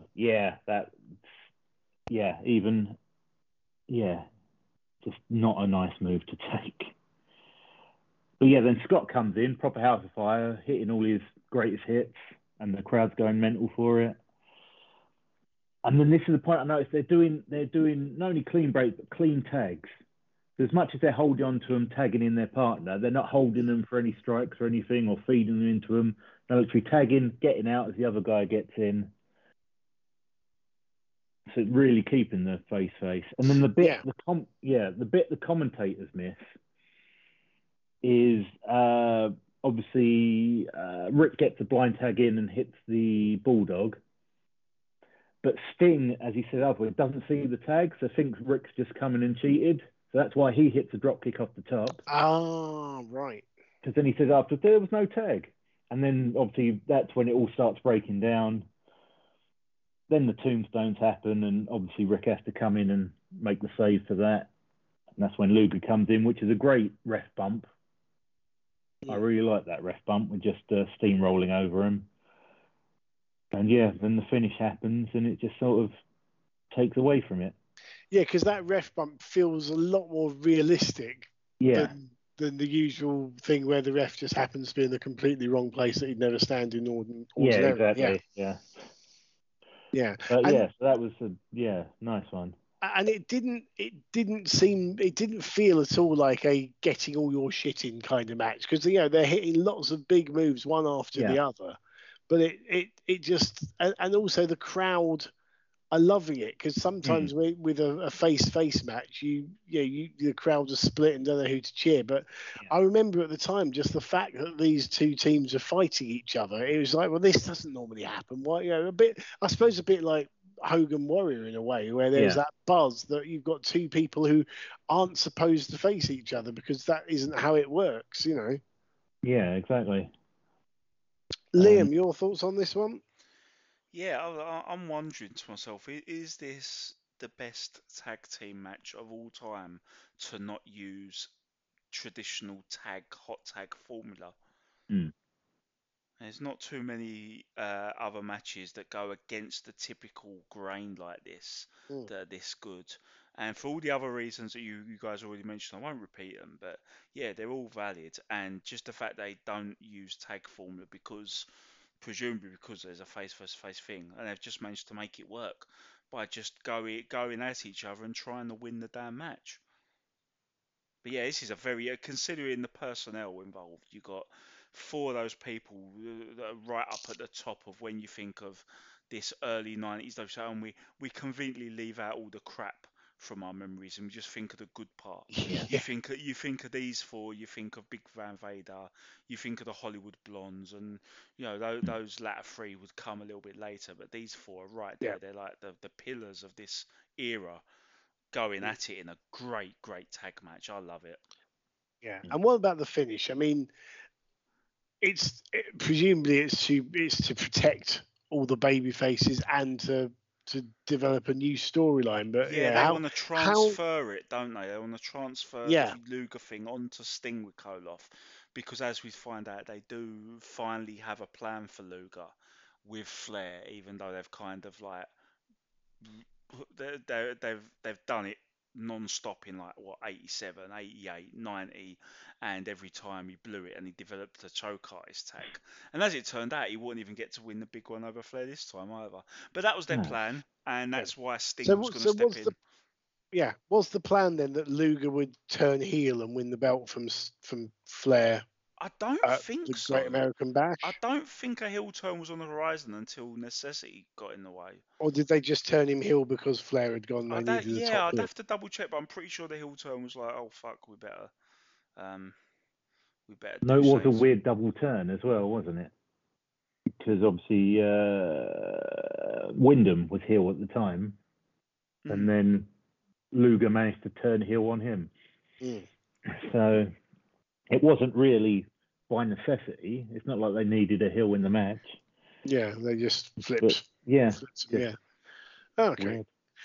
So backstage, Tony Schiavone catches Nikita Koloff returning from the ring, where he says Sting was in the wrong place at the wrong time. And then Schiavone has this classic look of alarm and panic on his face as Sting comes from the ring off camera, runs into Koloff and attacks him. They brawl out into the car park before Koloff decides to bugger off for his own safety, basically. Because there's a chair outside, obviously. Because there's a chair outside, yes. Those pesky chairs they get everywhere. And then we move on to match number 11. Yep, 11. Before we do, I will say, you have to remember this is 1991. So at this point in time in WCW, we knew the deal with Sting and Luger. We did. Yeah, we actually knew what the deal was, and they were just friends. They were on the same page. They ran a gym together in Atlanta. Yeah, it was all good. Yeah, all good. And as they have proven with the clean tags. Thank you for making a very valid point there. Yeah. So match number 11 is for the World Television title, and it's Bobby Eaton challenging the World TV champion Arn Anderson. And this is Eaton's first title opportunity as a singles wrestler in WCW. Obviously, he's enjoyed tremendous success in the tag division as half of the Midnight Express. Jim Ross says he thinks Arn Anderson's the greatest television champion of all time. Dusty Rhodes then says the exact same thing, almost word for word. Given the pedigree of both men and the fact they're good friends in real life too, this should be excellent. Eaton drops Anderson with his big right hand within the opening few seconds. He goes up top. He's intercepted by Anderson, who throws Eaton face first onto the ramp, sort of like a rocket launcher, but without anyone to land on. Anderson then goes for a pile driver on the ramp, but Eaton backdrops him instead. Eaton goes back up top, lands an axe handle. Later on, Anderson rams Eaton's knee into the ring post to slow him down, take away his aerial offense. Eaton's hopping on one leg, but still firing right hands at Anderson. It's all happening at quite a slow pace, but it's classic wrestling storytelling. Anderson hits his spine buster, but only gets a 2 count. Anderson then goes to the middle rope for an axe handle, but Eaton intercepts him with a punch to the midsection, followed by his classic swinging neck breaker. He slams Anderson, hobbles up to the top rope. Just as he's about to land a move, a bandaged up Barry Windham comes down the ramp, but before Windham can do anything, a similarly bandaged up Brian Pillman comes out to intercept him. Eaton then hits that amazing Alabama Jam top rope leg drop for the 3 count to become the new WCW World Television Champion in 11 minutes and 50 seconds. So what were your thoughts on our semi-final, our semi-main event, Barry? Brilliant. Probably, well, maybe not the match of the card after the tag match, but certainly up there. Yeah, obviously it's a shame that Eaton's music gets dubbed over. Yeah. On the well, yeah, because as it started, because they sort of don't fully mute it and they turn it down a lot, I thought it was when you had Dave Penzer on, and he was saying about the mic, the ring announcer mic was only for in-house. They didn't have it linked up to the truck and that. Yeah. I thought that's what was going on because I thought, oh, that sounds awful. And then I realised it's just they're dubbing over the good music. I did love how Dusty was referring to Eaton as a rookie, just but basically as a singles rookie. As he was putting it, he's been a tag wrestler for all this time, but now he's just starting off as a singles wrestler, and he's basically a rookie when it comes to singles. So that was great. And then he goes and ruins it by referring to the rocket launcher onto the out onto the rampway as a bump. But okay, we're using that terminology now, are we? But yeah, other than that, yeah, all great. Anderson selling the shit out of the right hands the entire match. Yeah, and what I loved about that was that right at the beginning of the match, Jim Ross, literally the first one. Yeah, mentions it and bang, straight away it happens. Yeah, but then you have to watch out for Anderson's left hand and his DDT. Yeah, which is exactly what you have to watch out for Michael Hayes, his left hand and his DDT. Very true. Although I don't know how good Arn Anderson is at moonwalking. No, or how good Michael Hayes is at spinebustering.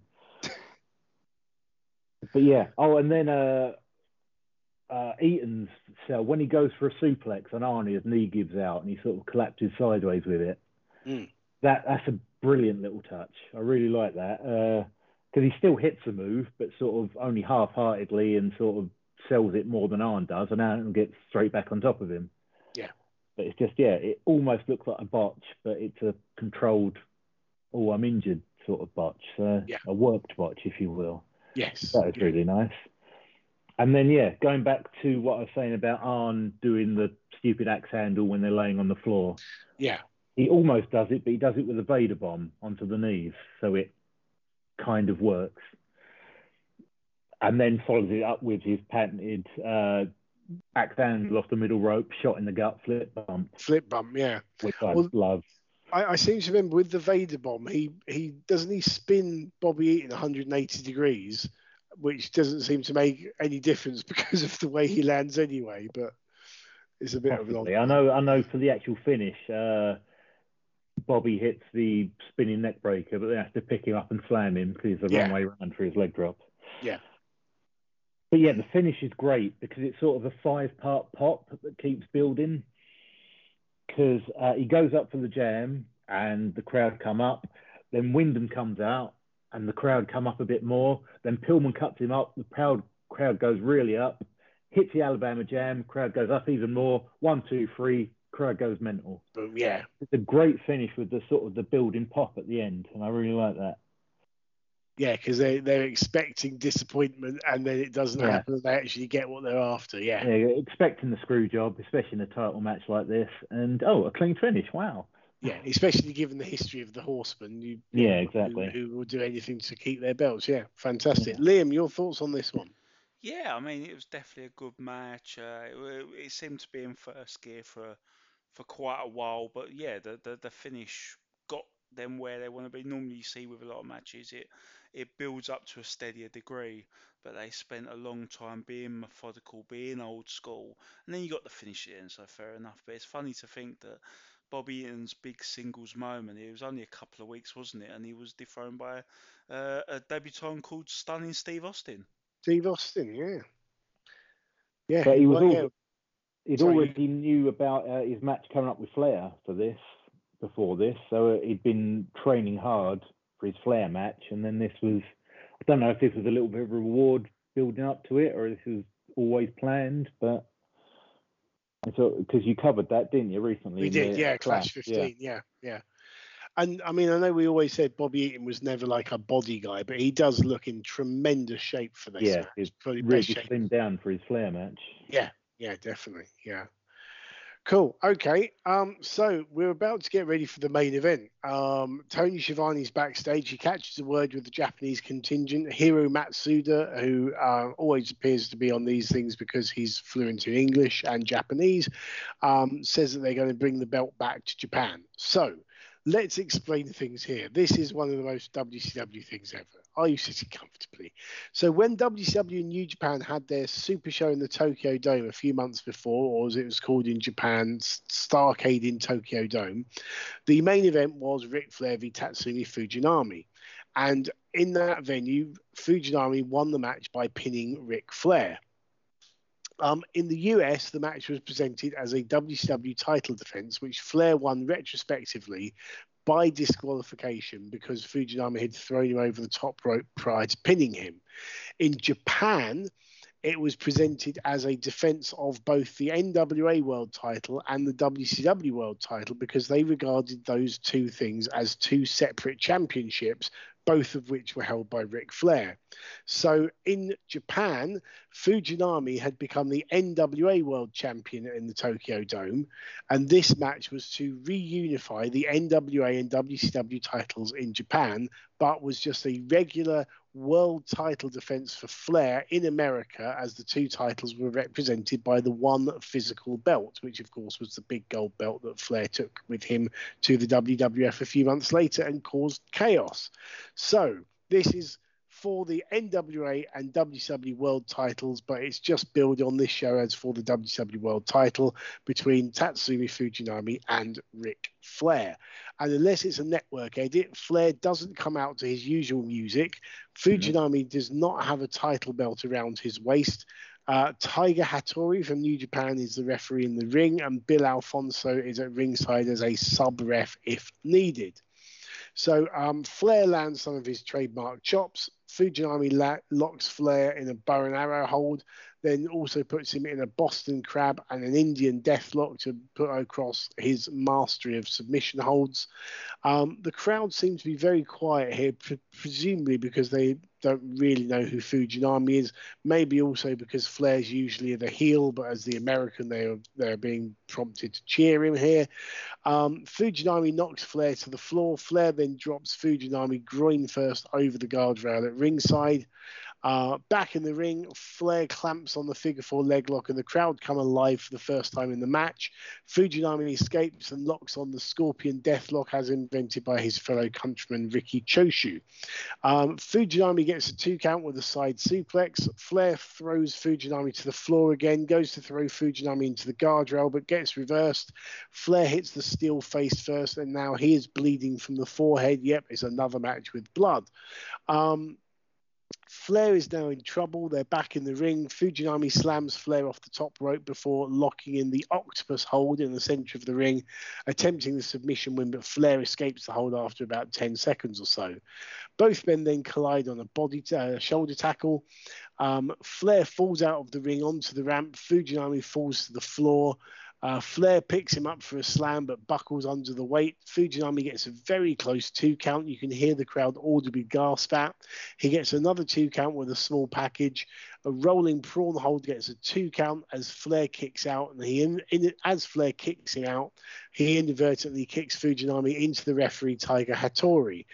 Flair then rolls Fujinami up with a handful of tights as Bill Alfonso enters the ring to make the 3 count to regain the world title, depending on your perspective, in 18 minutes, 39 seconds. So a bit of an out of nowhere finish, but we have now got one champion for both the NWA and WCW for the time being, at least. Barry, what was your take on the main event? Yeah, it's pretty good. I mean, this is, from watching this when I was younger, this along with Liger at Starrcade as well, got me interested in all the funkier submission moves. Obviously, we had the bow and arrow in this, the octopus, the Indian Deathlock, all the fun stuff. So yeah, this is what really turned me on to sort of the funky submission moves. Okay. And then, not that I've really done much, but I still like them. Yeah. But yeah, no, it's a pretty, yeah, like I say, it was a weird one because obviously Flair is the ultimate heel. And you got that, sort of that idea with some of the crowd with signs with all the Japanese writing and cheering for Fujinami and that, just because how much they hate Flair, I guess, rather than going for the usual USA versus foreigners gimmick. But yeah, pretty good match. I mean, there's a couple of botching to sort of break down the communications in it. There's a nice bit, it's just before the bow and arrow, where Flair's just randomly on all fours and tries to feed his leg to him, and Fujinami completely ignores him and picks him up.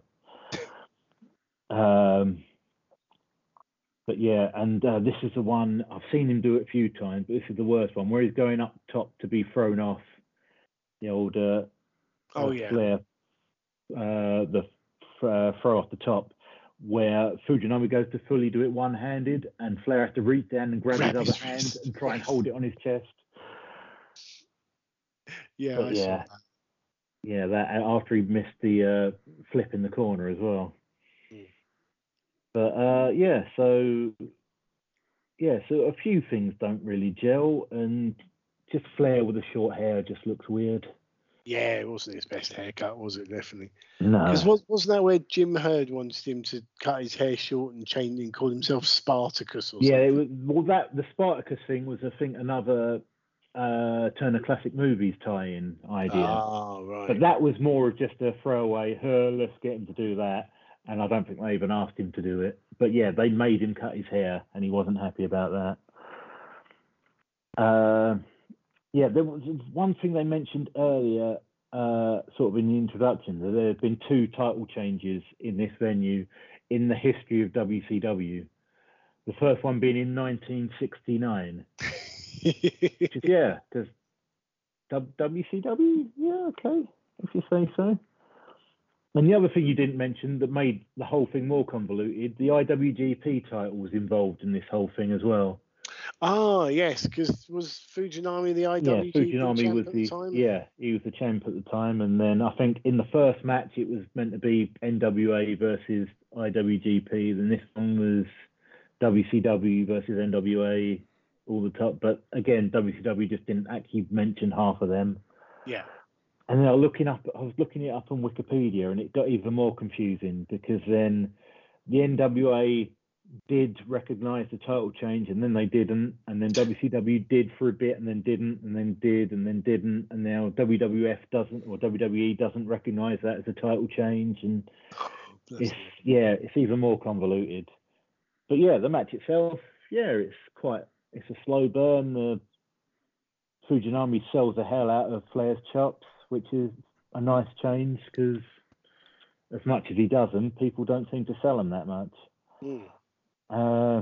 And this is the other one Ross mentions about the Dragon Sleeper and the Dragon Suplex, and they really took my imagination back then, and I didn't see them for probably another 10 years and know what they were.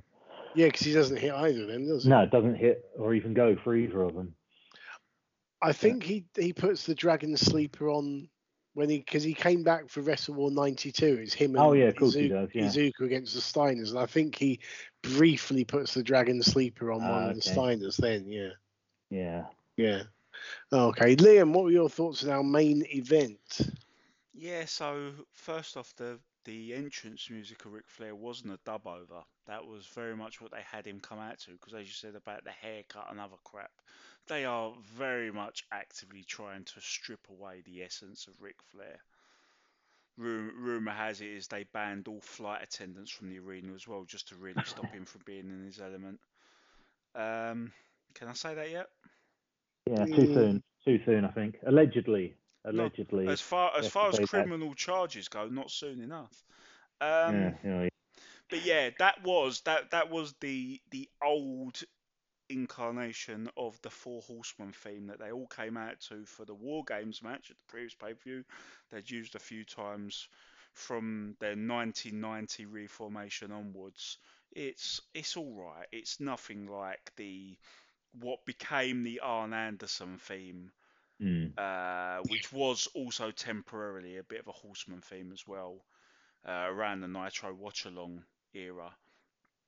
And obviously they had a real good go of it when they reformed in '98. They had that proper, the one with a proper galloping sound effects. Yes, that's a good theme as well. After a few goes, it's a pretty mediocre in the chart of all-time Horseman themes. It's a mediocre one, but they had him come out to it because why have him stand out as the star that he is? And yeah, there's not really much wrong with the belt per se, but I've got to say I just couldn't bring myself to give a fuck about this match. And it's not a good side. If you got saying, oh well, it's technically good, it's technically sound, it's what a proper match should be. It's just basically what Triple H big matches became famous for being. And it weren't exclusive to Triple H. I'm not single him out, but he did this more than anyone else. But there was definitely some other guilty parties that would have these matches that are big, they are epic. They've got the star power, they've got the prestige, and there's nothing wrong with the match, and yet no one gives a shit. Yeah. This was especially after following the last two matches as well. Yeah, it didn't help. Yeah.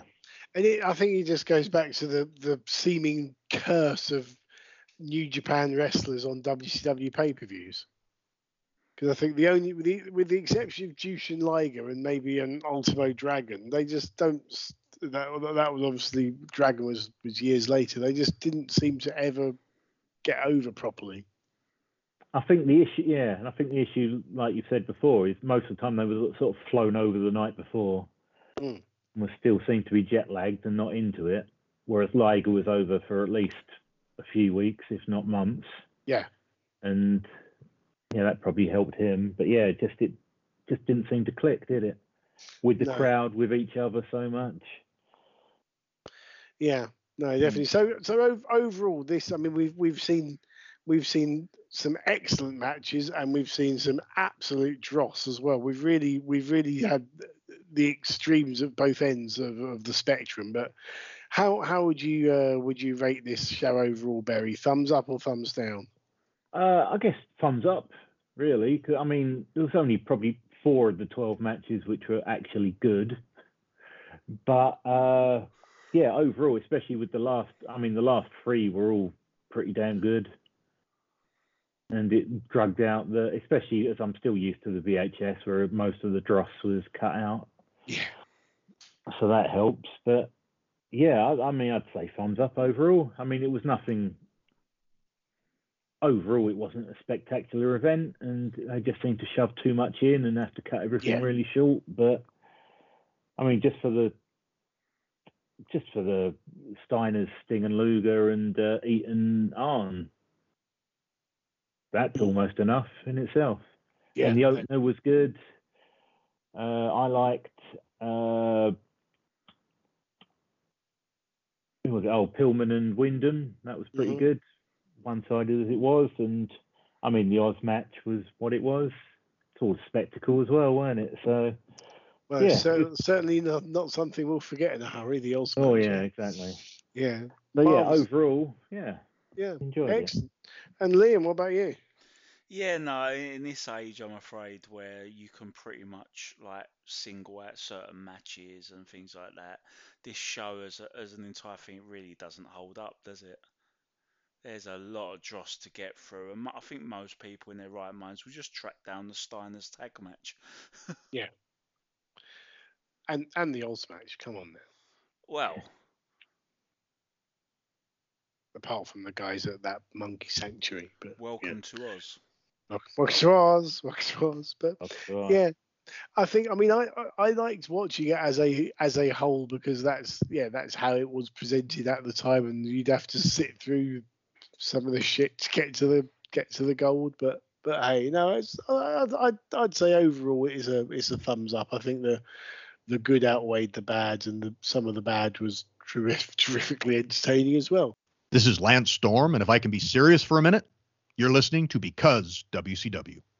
Marvelous. Right. Well, thank you very much for that, Barry. Thank you for joining us. Now, before we let you go, if people want to get hold of you find you on socials and things like that, where can they get you?